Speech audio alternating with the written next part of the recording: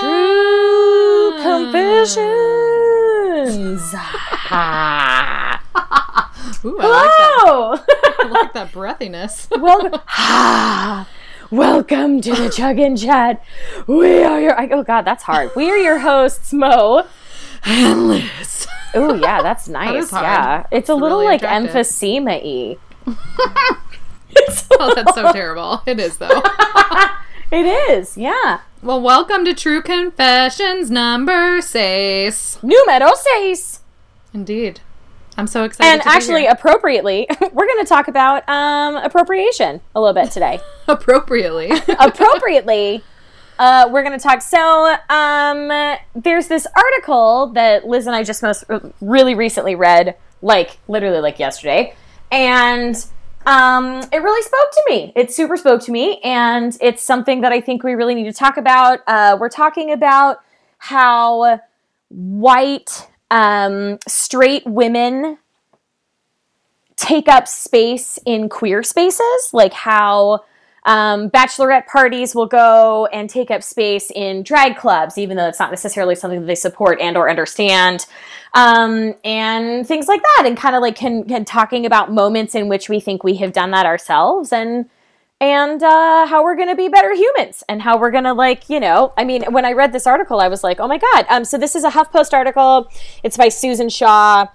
And it's actually about a club that's in Portland, Oregon, where I live. And I just found it, whoop, whoop. And I just found it to be super interesting. Anywho. Partially because it's the whitest place on the planet. So Yeah, big time. Yeah, the whitest place on the planet. And also, I have not, in my time here, found many instances where I really thought there was a lot of appropriation going on. I just sort of thought there was a lot of whiteness going on.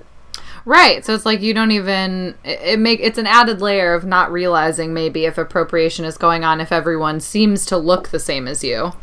Oh, yeah. I mean, that's a great point. But also, too, there's a really interesting kind of double layer here in after reading this article, I was like, wow, all of these points are super fair. It is not my place as a cisgendered white woman to just stomp into a queer space and go, mine now, which, which when is you sing it like that, yeah. mine now, which is certainly something I used to work at a gay bar. I worked there for 2 years in Albuquerque, and I never felt like I was doing that, but I have no idea if I was. I have no idea. What this article really did for me, and we'll post it to the Facebook, but what it really did for me was to make me take a moment and go, fuck. I have done almost precisely what is being detailed in this article, and what are some of the things, in particular, that you feel like you've done that stood out to you? Well, I think as being a cisgendered white woman, and being a young one in particular, in my early 20s, out to party, often the spaces that I found myself in were queer spaces. I used to hang out at the Social Club in Albuquerque. I used to hang out at Effects where I worked. I used to go to drag shows and things like that. And for me, I always sort of felt like it was a place that was not the meat market for me. So I enjoyed going to those places because I felt safe there. I didn't feel I felt like I could party and have fun, and that the community that I was with was a community that was going to take care of me, and that we were all sort of mutually looking out for each other. And looking back at those moments, that's not what those spaces are for. They're not for me to go party so they can take care of me.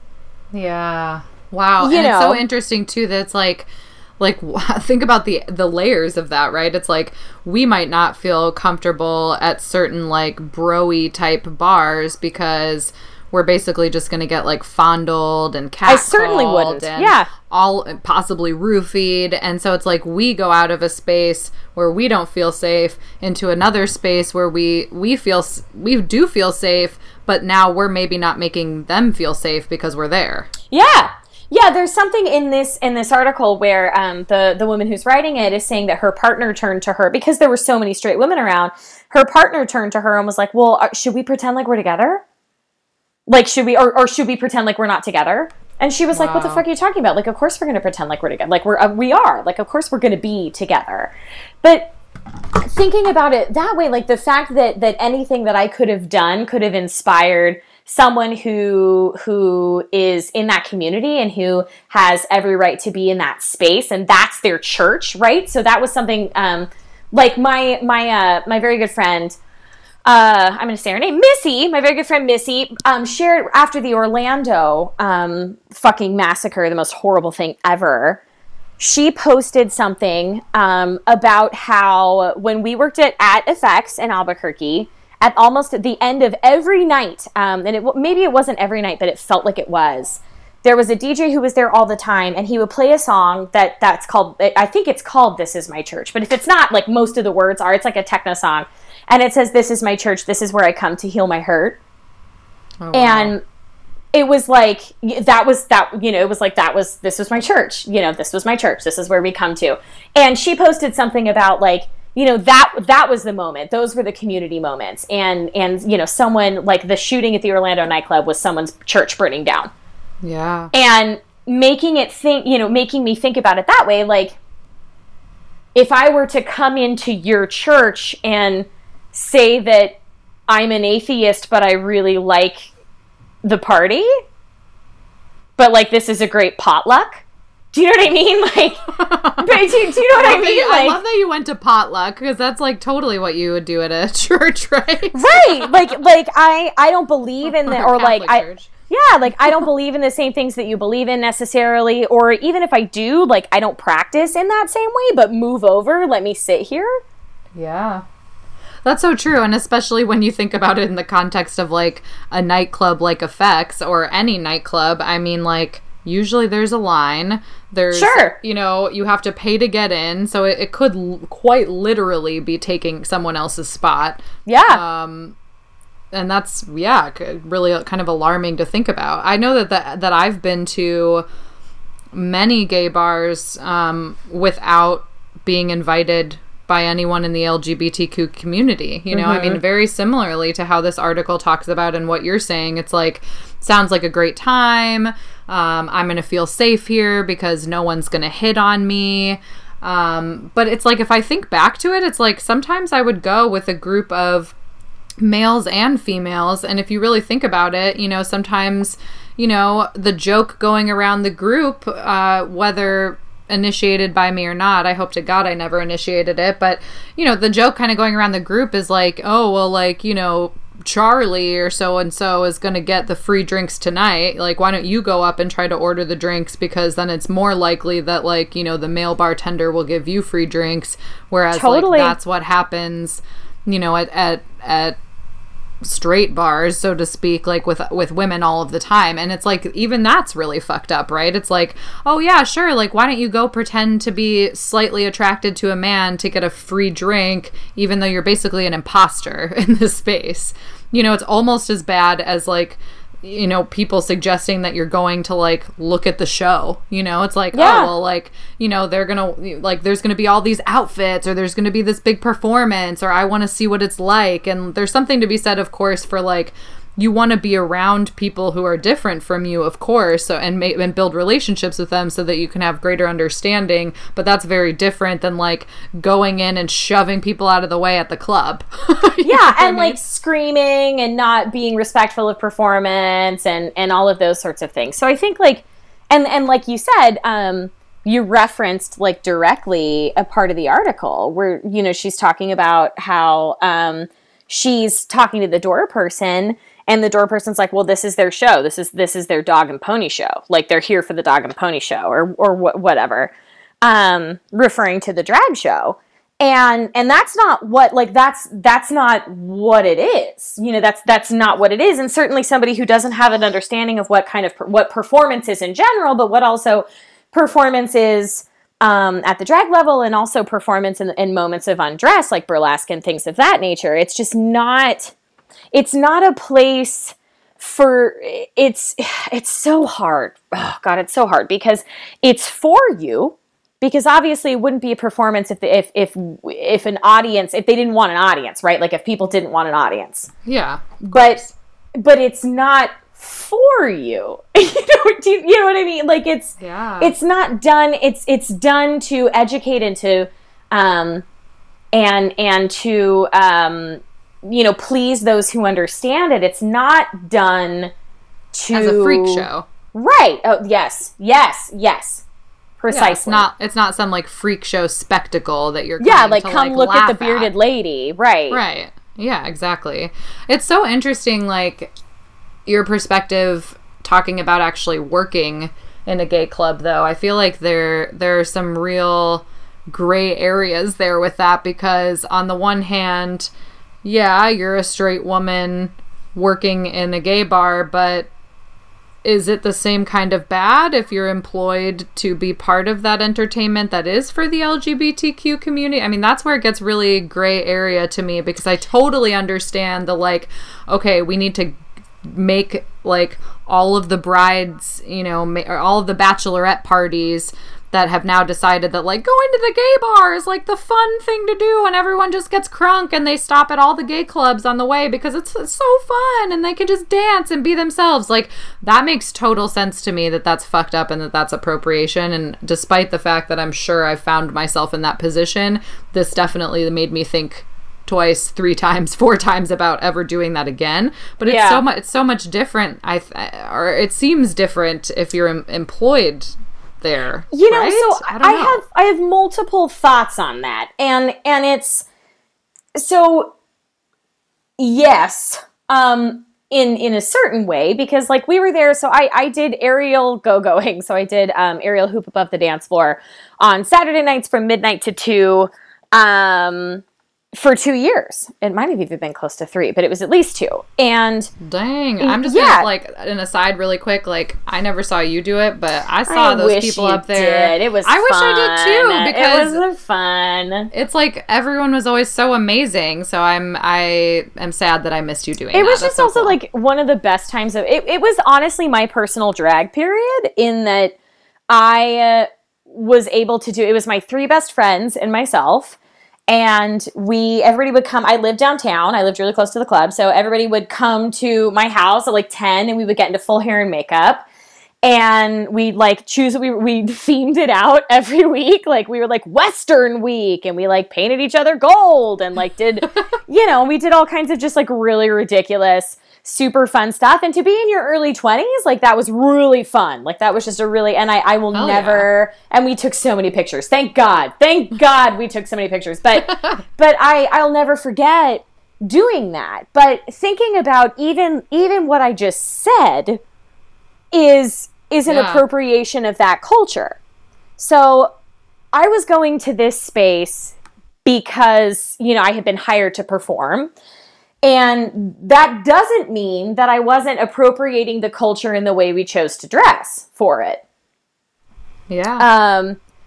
It was big hair, it was big makeup, and partly because that was appropriate, right? Like that was appropriate to be wearing there. It's dark in there. To even see your face, you have to be wearing a ton of shit. Right, so some of it is like just what you would do for the theatrics of it anyway. But it's really hard to define whether or not the theatrics of it anyway are also appropriating. I know, it's so confusing, and it's like, I know. And it's like, so it sounds like you guys had some liberty, obviously, on the costuming. Entire liberty. They didn't give a shit what we wore. Like, they were like, just like show up. And we were like, you mean themed outfits? And they were like, we really don't care. And we were like, okay, well, next week will be like. Were the club owners LGBTQ? No. No. But they're too. very active in the community. Well, sure. Yeah. But interesting that's interesting in and of itself, because again, it's like we both consider ourselves strong allies. Yeah. And would never want to appropriate that culture by any means. But I mean, that's even really interesting. Like, do you think that people in the LGBTQ community, if they knew that this person were straight, do you think they would have a problem with it? Like, I had no idea. if they did, I never heard a word of it. Sure. It was such, and continues to be, like, it is one of those, like, it should not have stayed open. You know what I mean? Like, in that, like, Albuquerque's not an easy place to have a club. Like, clubs, they close all the time. And they've been, they're still open. And they've opened, like, new parts of the club. Like, they bought, I don't know if they bought the building or if they were just renovating, but it was an old office building. So there were like, endless places to be able to expand it. And, you know, when I started working there, they had a plywood floor.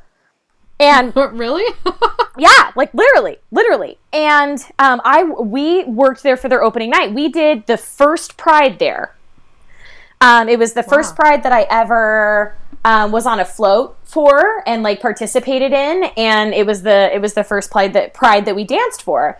And I mean, it was like the bars were barely finished. Like it was like barely done. They were just racing to get it done for Pride. And that place was absolutely packed. And every Saturday night, it was absolutely packed. It didn't matter.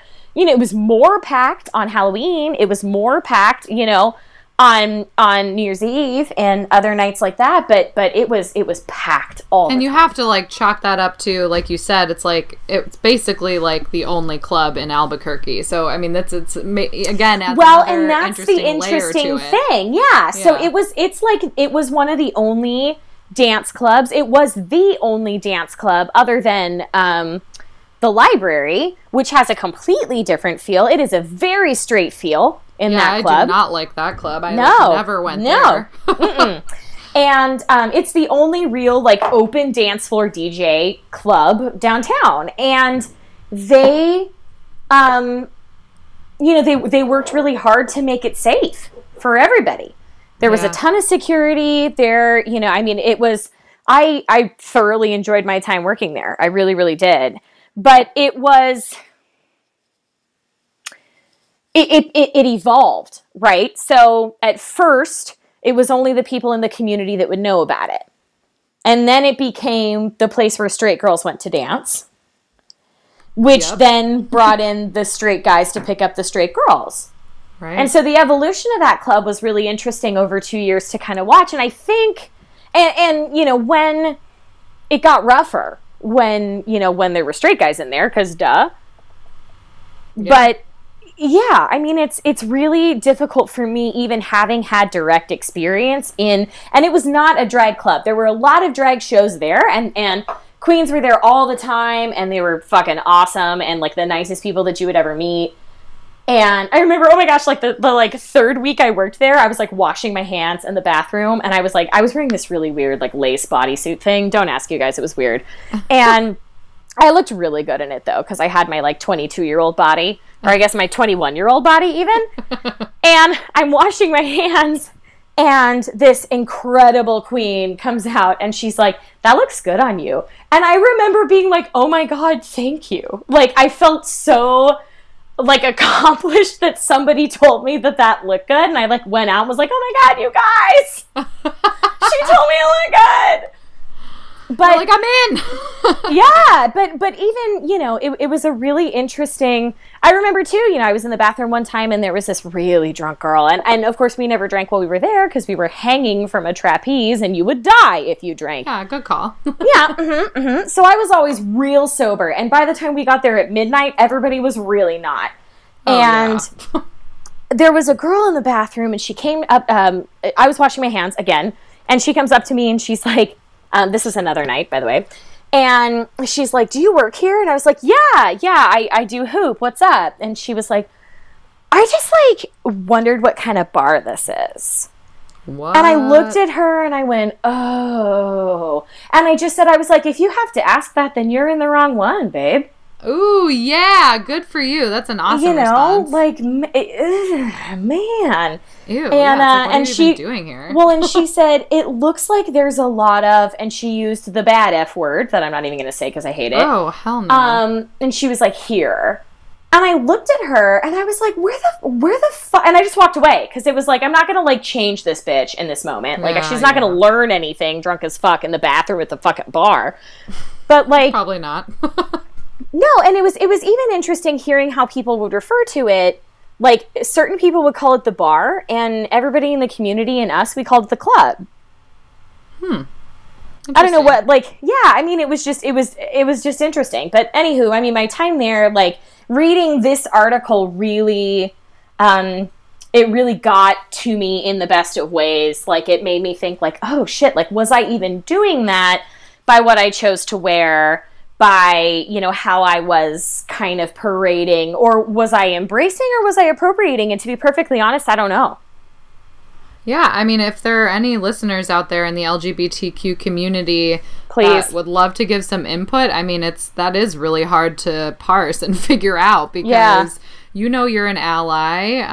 You probably had a large part in helping make FX a safe place for the LGBTQ community, but yeah, as we've talked about, there's so many layers that could be considered appropriation at the same time that makes it really confusing. Totally. So. And like, I wouldn't even say a large part. Like, I was there to have the same kind of fun that they were there for. It just never, to me, there was no I felt safe there. I felt like everyone who was there even when straight guys were there and they would put their hands on your feet and try to pull you out of the hoop and stuff like that. Like oh yeah. Oh my God. They pulled, did you kick them? I mean, you can't, you don't see them in time. So what we used to be, like I still do this. No. So originally we were above like the dance floor, which looked so cool. We were like really near one of the bars. Yeah. So people could see us and they'd get under us to go to the bar, and it was really cool. So that meant like if I was sitting in the hoop and I pointed my foot, my toes were about the top of the heads of most people. Every once in a while there'd be like a super tall person, but there wasn't, you know, a whole lot of... So I think the hoop was about 10 feet off the ground. Okay. And which is far enough, if someone pulls you when you're not ready and you come out, that you could hurt yourself. Yeah. And the first time that happened, my friend was up, and somebody who was drunk thought it was funny to take her foot and spin her, like, really hard. Oh, my God. Yeah, and she was just sitting up there. Like, we did 15-minute sets. We did 2 15-minute sets apiece, and that does not sound like super long. But it's fucking long. I bet it's long as fuck. That looks so hard. Are you kidding me? I mean, and you're holding on to a solid aluminum hoop that's covered in athletic tape. You know, like, you know, you're just sort of like, and you're never not engaging your entire core and your glutes and everything to just stay where you are. So when they spun her, she didn't come out of the hoop. She almost came out of the hoop because she was not prepared. And that scared the shit out of us. Yeah. So that was not okay. And then there were a couple of times where people kept trying to, like, they would, like, put their hands inside what you were wearing. You know, like, just, I mean, stuff you'd expect, but still. Yeah, certain things like that. And it was just a really interesting moment, because there were certain moments that, like, being straight in there, I was like, oh, wait, like, I actually really feel uncomfortable. Yeah. And that only happened, like, once or twice. And that was really because this one particular woman was really scary, and she really wanted my very good friend's phone number and, like, wanted to give her money, and we were refusing it because we were like, no, we're not going to take money because we don't want you to come back. but it was more like, we just don't want you to come back because you're a mean human. You're not a fun human. But 99.9, I mean, that was honestly, there out of the countless nights that I was there, that was the only time. But then I think about moments where I truly appropriated, because we had Halloween off one year, and we went and we won their costume party. Oh shit. Yeah. Wow. Like, and they totally did that because they knew us. Really? Wow, and, like, that's really interesting. Yeah. And we, like, our costumes were not that good. Oh, do you remember what they were? Yeah, we were Barbie and Skipper. I mean, we looked hilarious, but we weren't, like, I mean, some of them were wearing, like, full Victoria's Secret, like, angel wings, like, serious shit. Wow, that's really interesting. Yeah, I could go and get too drunk and fucking do whatever I wanted and fall down, and I don't think I ever got, you know, in trouble there. Yeah. Wow, that's really interesting. Even the concept of like having Halloween celebrations there is tricky, right? It's like something I think about a lot, like with the Folsom Fair, street fair being here. Like, what is that? So it's like basically like a big BDSM leather wearing fair that kind of started, I think it started here in San Francisco. It's like the biggest one, and I think they have ones like them all over the country now, but it was, you know, sort of described by the writer Dan Savage as sort of a place where the sexual revolution was happening, because it was a place where people felt comfortable dressing like themselves, expressing things sexually that they wanted to, that they didn't feel comfortable doing in public before, and how, interestingly enough, straight people only have Halloween as their time where they can do that. Like, Halloween is the time where straight people, well, where all bets are off, right? It's like the one time where, like, for the most part, if you're called a slut, it's by another woman, right? It's not, like, if at all, but, like, it's the one time that, like, straight women feel totally comfortable basically going out naked. And I think a lot of, like, Folsom Street Fair, Pride events, etc., are like that for the LGBTQ community, although straight people have started to kind of take that as their own as well. Not take it away, but like use it as another opportunity. So it's interesting to think of like Halloween celebrations in a gay club, because it's like, you know, is that appropriation, or is that the one space where like maybe it's acceptable because, you know, that is the time where like everybody feels comfortable like expressing their sexuality to some degree because everyone's in costume. But then should we even be thinking about that in a costumey sort of way? I mean, there's just so many things to consider there. But I loved when, you know, I read, of course, now the name of his book is escaping me, but I read Dan Savage's most recent book, and when he was talking about the sexual revolution and how Halloween was like the place where straight people really got to express that, I was like, oh my God, I never thought of it that way. Like, I can admit, true confession right here, that I have been guilty of mega judging women for dressing super sluttily on Halloween. I'm like, why has it turned into that? Like, you have to be like a slutty Frankenstein for it to pass as like a Halloween costume now, right? Which is like kind of the running joke. But I kind of started to think about it a little differently when I was like, wow, like that's sort of sad if that's like the place that straight people, the only time like we even feel like unprudish enough to like be like that, you know, all of us are different in our sexual appetites, and all of us might express that differently, and that doesn't necessarily even have anything to do with whether you're straight or not. You know what I mean? Well, yeah. It just totally changed my perspective. So to think about like Halloween and having a contest at a gay club, it's just like yet another layer of like, is that an appropriate space where like everyone's kind of fair game, like in terms of a costume contest, for example, or is it just like even worse? You know? Well, I mean, for us, it was terrible that they gave that to us because we did not win. Yeah. Yeah. Like if we had come in and we looked at it and like and been like, fuck yeah, like if we, you know, if we'd worked forever on our costumes and shit like that, but we did not. Yeah. We did not. Wow, that's really interesting. The other part of this article that I like, you know, really wanted to hear your opinion on, just given that you're in the wedding industry, is the fact that like more and more it seems like bachelorette parties are like hitting up the gay clubs. Like, what do you think about that? Like, is that like more of a black and white like appropriation thing? I mean, do you get involved at all in knowing like what your bride's bachelorette parties are like? You know, sometimes I do. I'm more, if I work with them for like a full service situation, so we're working on the whole thing, then I know at least where they went or where they're going. Sure. For those of you who don't know me, and reiterating, and you're maybe new, I am a wedding planner. And sometimes like, I don't like that job. Like today I didn't like that job, but some days, most days I really, really like that job.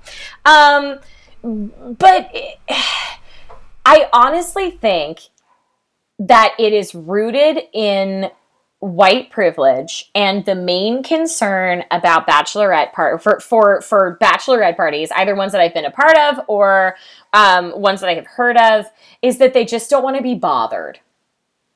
And so by going to, you know, accessing those queer spaces, which they do not necessarily have the same right to access, I think that's what they're trying to do. And I think a lot of what this article and all of the others that are like it are basically like alluding to is that like we as white straight women don't realize that we just take up space.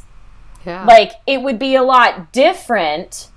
And that made it sound like all we do is take up space. That's not what I mean. It's kind of the opposite, is that it's like we take up a lot of space. We're loud.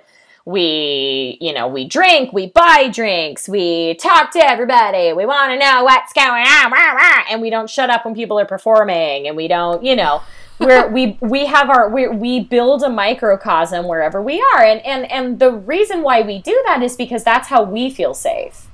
We travel with our microcosm because we have to, but we don't necessarily consider what it was to build an establishment around a particular community because we don't have one. We do and we don't. We do and we don't. We have many of them, but we don't. We access them typically. We access them in spaces that also belong to others. Yes, that's exactly true. Because it's so interesting, right? It's like it's true. It's like I would like to travel in a pack of women, and I would much rather go to, if I'm going to be out drinking especially, like would much rather go to a place where I feel safe, like not considering that I'm making it unsafe for others, but it's like because I'm thinking of it from a feminist perspective, right? I'm like, well, we don't have anywhere to go, like... I mean, if you think about it, it's like there's very rarely a case like where I would ever go to a bar by myself, like at all. And yeah, to your point, like a lot of the time it does feel safer in LGBTQ spaces, and they're not made for us. But it's like it's not like there's like a women's only club either, you know? So it's like, and not that I'd necessarily want to go to that, sort of like an all girls school. I never wanted to do that when I was a kid. But on the other hand, it's sort of interesting. It's like we're trying to carve out our own space as like a minority being a woman, but then being white and straight, it's like here we are clamoring in, being all loud in our big group of drunk people, like taking up space, like you said. Yeah. And I think really the point of this article, or at least the point of it for me, was to really be conscious about that. So be conscious about the moments when it's appropriate to take up space, and the moments when you are there to observe someone else taking up space, because I think both of them are appropriate, right? Like I think in order to broaden your mind, you have to put yourself in situations where what you're there to do is to watch other people take up space. So like if you're a bachelorette party and you're going to a drag show, go, have fun, clap, sing along, do all of the things that they sort of cue you to do, but don't stomp on the narrative that put you there. Like those places wouldn't, and this article brings it up, that it's like, people who come to these bars are not aware of Stonewall. They're not aware of what literal fights in the streets and overcoming, things with family, overcoming social norms, overcoming like literally everything to be able to feel comfortable in a space for these people to come and commune and have a show. Like you are allowed at the show. Don't be a dick when you're there. Don't be a dick. And then also like the other point that they brought up that I thought was so good and really interesting is like, don't go there if like your intent is to like get drunk and like make fun of it. Well, and put on a show by like making out with your girlfriend. You know what I mean? Like it's like that's the other thing that they brought up is like a lot of the time, especially like if straight women are going with straight men, to gay clubs, essentially like you'll see a bunch of girls like getting all up on each other, sometimes making out, and how confusing is that? Like, it's like, okay, it's one thing, sure, yeah, don't discourage, like, exploring your sexuality, certainly, but you're not exactly, like, that's not what they're doing. Seeing if you want to go on a date with a woman, or even if, it's not, it's not the same thing. You're, like, putting on a show, and definitely, like, whether your intent is or not, like, really shitting on the community. Like, it's like, how confusing must that be? Like, to be like, oh, well, I'm not a lesbian, but maybe, I'm going to put on this show. Or, like, I've even seen straight women, go to gay clubs with their friends and basically like, you know, be like, oh, well, do you think anyone's gonna think I'm a lesbian? Like, hope, you know, like almost hoping, you know, like almost be like, I would be proud if they were attracted to me. But there's a certain like trickery to that, you know, like, because I've heard people actually say like, oh, well, like maybe, you know, maybe someone will change me into a lesbian or something like that. And it's like, that's not how it works. That's not how it works. It's not actually how it goes. So like, you know, to that effect too, not just like blatantly being disrespectful and making fun of, you know, drag shows and stuff, to your point, but also like, don't go there like if you're like a 22-year-old who wants to show your crush that, you know, you're hot because you're gonna make out with a girl in front of him. Like, that's ridiculous. Yeah, and I think a lot of what I read in this article, or at least I want to hope that a lot of what I read in this article comes from being really young and inexperienced and not well versed in anything.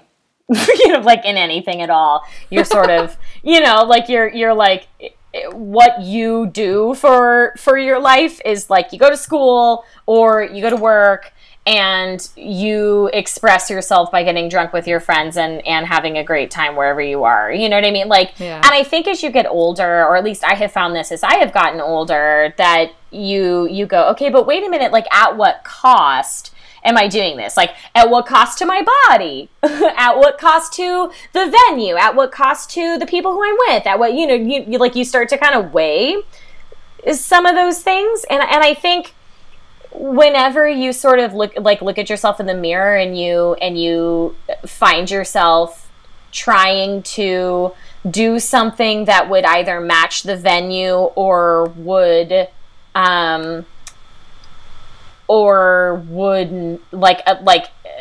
don't know. What I'm trying to say is like if you're dressing, and this sounds dumb, but you're gonna understand what I mean. But like if you're dressing and behaving for the space that you're going into, then you're probably appropriating.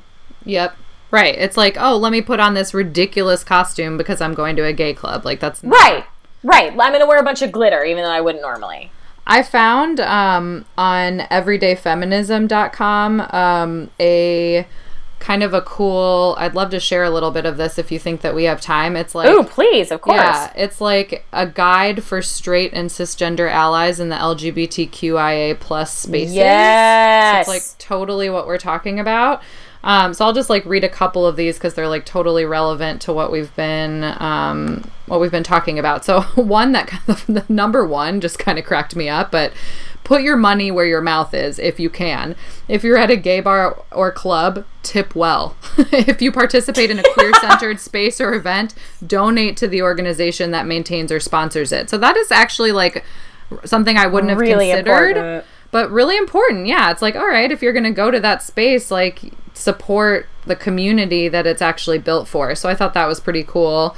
Number two, check your assumptions about pronouns and labels. You know, we've talked about this on the podcast before, and it's not always easy, but don't assume based on the way someone looks or dresses or the way their partner looks or dresses that you know anything about their gender, sexual orientation, or any other identity. I mean, that's just like good to do in life in general, but particularly in safe spaces for LGBTQIA plus community. And it is like, you may feel uncomfortable asking someone what their preferred pronouns are, but they don't feel uncomfortable. Like, right. You know, they're going to feel like, more uncomfortable if you call them the wrong pronoun than if you just make yourself vulnerable for a second and ask. Yeah, take the moment and say like, hi, I am this person. Like, what is your name? And this person gives you their name. And then you say, what are your preferred pronouns? Yeah. Yeah, say that. It's actually say that. Not that hard. Because everyone because they try could laugh it out loud you. right now.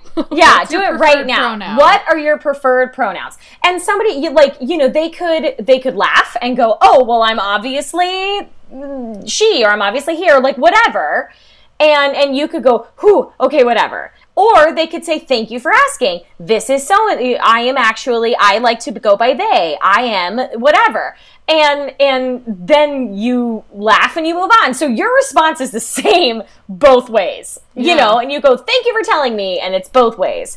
But that's showing respect to the space that you're in. Totally. I love that.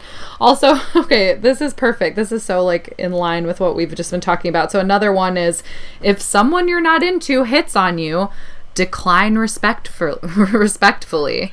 So like no thank you. Right, don't pretend like you're gay to get free drinks or to mess with people, and also don't be a weird weirdo and be like, ew, like why is this person hitting on me? And if you do that, stop listening to this podcast, because bye. Yeah, bye. Don't do exactly. that. Don't ever talk to us again. The next one is, again, totally in line. Remember that LGBTQIA plus spaces and the people in them do not exist to entertain you. So yeah. We've been saying that again and again. And then number 5, know when to stay home. I love that, right? So it's like, yeah, that's great. I mean, that's like a really nuanced one, obviously, and it doesn't give like, you know, a full spreadsheet of how exactly to know when to stay home, but it actually does say that many LGBTQI plus spaces are open and welcoming to straight cis allies. But just make sure that, again, that you're picking events that are specifically open, like pride parades, queer-centered performing arts are all examples of spaces that are, you know, generally okay unless otherwise specified. That's the other thing, is like look into the event info, because I think it'll be pretty clear from that whether it's like this is a celebration for LGBTQI plus community and allies to celebrate all of this together and the unity that it can bring together. And then there are certain events that are just going to be appropriate and not, you know, not appropriate for us to go to.